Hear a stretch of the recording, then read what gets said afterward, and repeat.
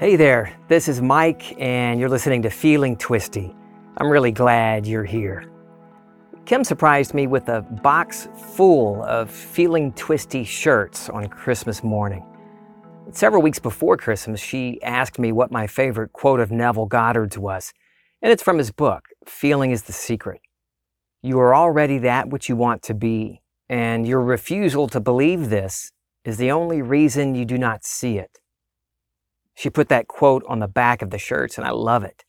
I thought she was just making conversation. I had no idea what she was planning.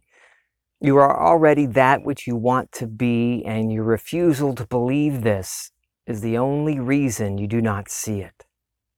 We all wore those shirts to watch the new Matrix movie that morning, and a man in line behind us read the quote and told my wife, "But I'm not the man I want to be."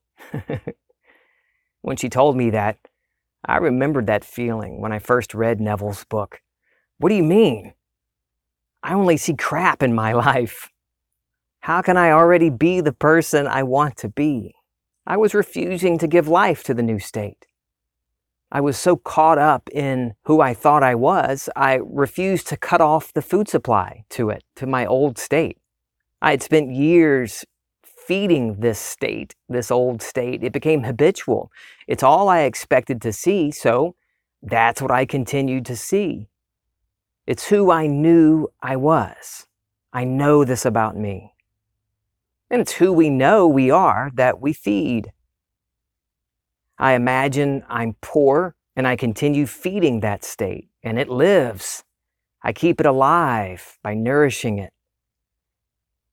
As long as I refuse to believe in this new state, I'll continue feeding the current one.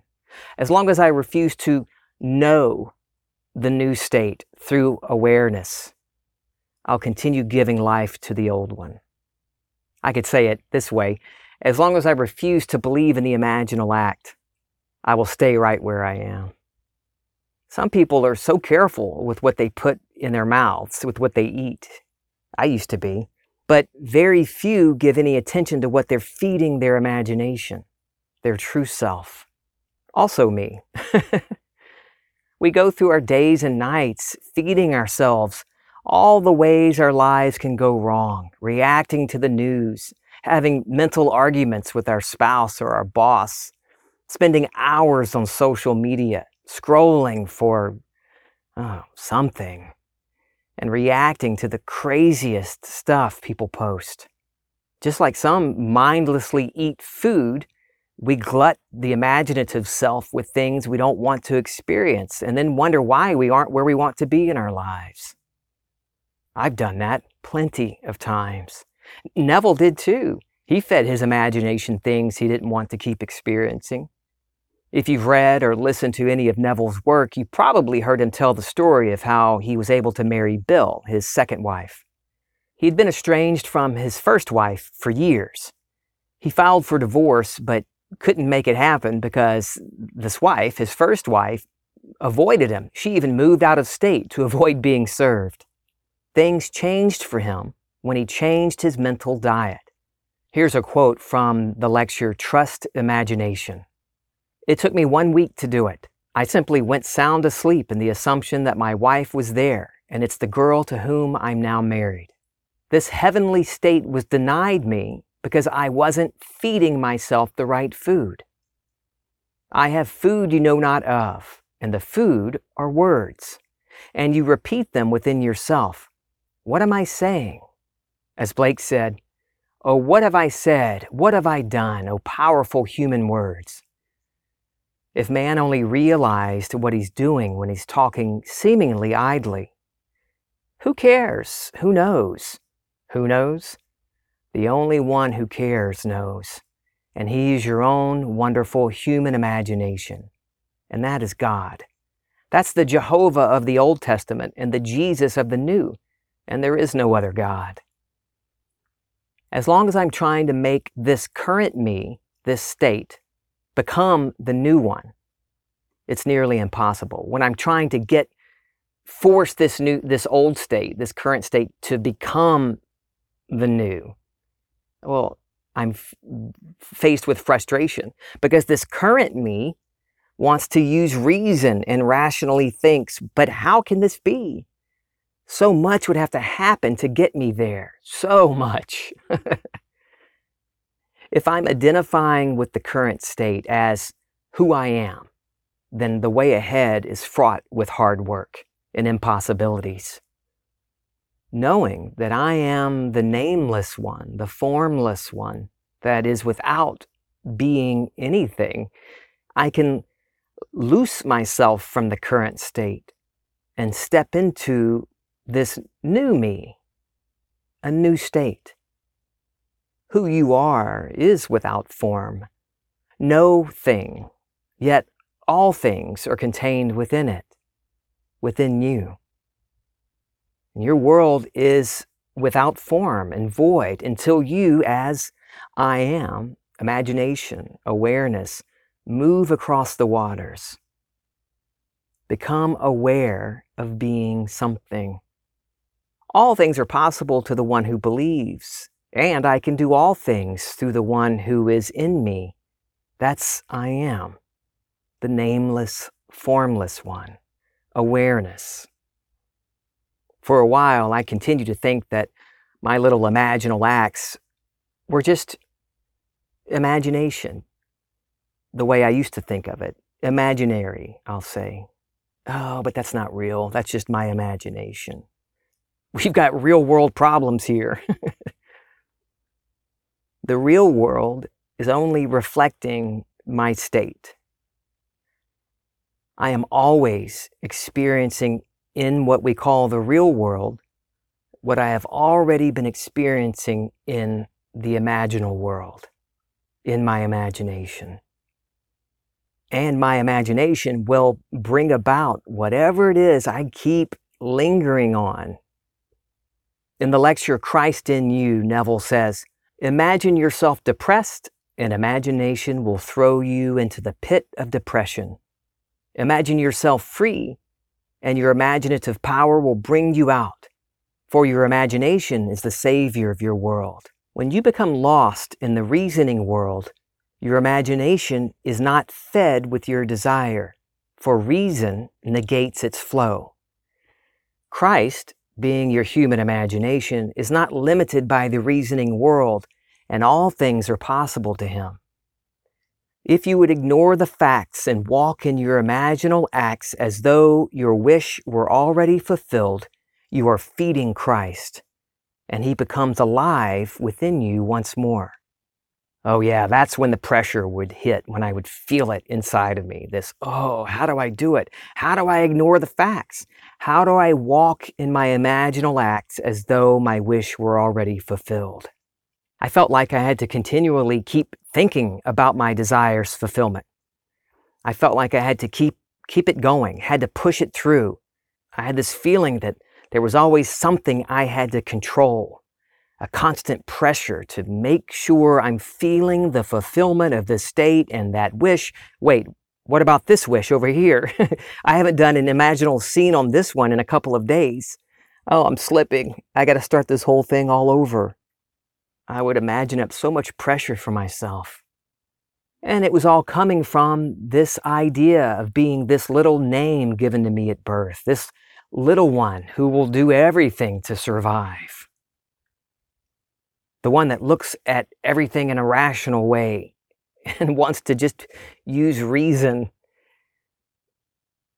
That little one cares nothing about faith. I got so caught up in the doing of things that I wasn't just being. Neville calls it the first principle. Others call it awake awareness, or maybe being aware of awareness. If you grew up in church, you might call it feeling the presence of the Holy Spirit, or feeling oneness with God, or experiencing God, one with nature. So many ways to describe it in our attempt to name this, to categorize it. For me, the first principle is the key.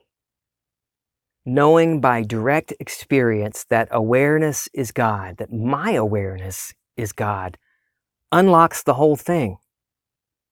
Or I should say, unwinds the whole thing. I've mentioned Dr. Anila Reddy's Unwind program before, and I recommend this to you unreservedly. It's only an hour long. Anila walks you through some simple questions as a guide to peel back or unwind yesterday and tomorrow, and the incessant need to hurry, to fix, to find another technique, to control anything, and find that what's left after all of that is set aside is you, the one who is already fulfilled, the one that doesn't need to keep checking for signs. Why would you if you were already fulfilled? You may have heard me say, notice your thoughts or notice your feelings. If you've had any difficulty with that, what Anila has created here will help you notice the difference between identifying with your thoughts and your true self. It's a lovely experience, even for those of you who identify as master manifestors. Check it out at anilareddy.com/unwind, and I'll leave a link to that page in the notes. The question isn't just what food am I eating, what mental food am I eating, but who am I feeding? Am I feeding the little idea or state of survivalist Mike, feeding the state of lack? Or am I resting in the experience of my awareness as God? I used to hold on to so many buts. I'd imagine a wish fulfilled, but there was always a sneaky little but hiding in the corner. Yeah, I feel it. I feel the wish fulfilled, but man, this is a big one. Oh boy, this is big. What if it doesn't work? What will Kim say? What will the kids do? And if I follow that idea, that but around, more ideas of failure will come up, and I will continue to give life to it. And I feed on those things, and I keep my state of lack alive with the nourishment of worry and doubt and my refusal to see that I already am who and what I want to be. I was putting so much effort in avoiding that I ended up focusing on the things, the thoughts and feelings and circumstances that I was trying to avoid, instead of taking action in imagination and imagining something different, going within and becoming aware of being something different. My concept of self determines my diet, my mental diet, and my mental diet sustains that concept. So, abiding in the first principle, knowing that in awareness there is no struggle, I can step out of the state of lack because that never has been me, and become aware of being something else. But that new something else, that new state, still won't be me, still only another state. But that's how we experience and interact in this world. If we were completely stateless, we wouldn't be here. How do we discover our true nature? Well, there are many ways. Anila's Unwind is a great one. Jeremiah 33:3 says it plainly, call to me and I'll answer. Put every one of your questions to your imagination. I've mentioned before that night I said to myself, let's take off the blinders. And what followed was 3 days of experiences that I have yet to tell anyone fully what happened. But it was an automatic response. I just put the request in to myself. If you turn toward awareness, God, it responds. It always responds. There is no maybe. There is no wondering if it hears you. It is you. There isn't anything to worry about deserving it or hoping some God up there somewhere decides you're worthy finally. I say always, first, turn within. Turn within for any questions. You already contain every answer. It might show up in a dream, or something stirs in your imagination, or something you read or hear. It comes in all kinds of ways, but that doesn't really matter. because it's all imagination anyway. Having a direct experience of awareness, you no longer have that habitual need to find another lecture or worry whether or not you're doing it right. You can truly trust imagination. Be still and know that I am God. That isn't something to say out loud necessarily or repeat as an affirmation. That's an experience. Relax your grip on what happened earlier today or last week, and on any thoughts for tomorrow, and experience your true nature now. I love you. I'm feeling twisty.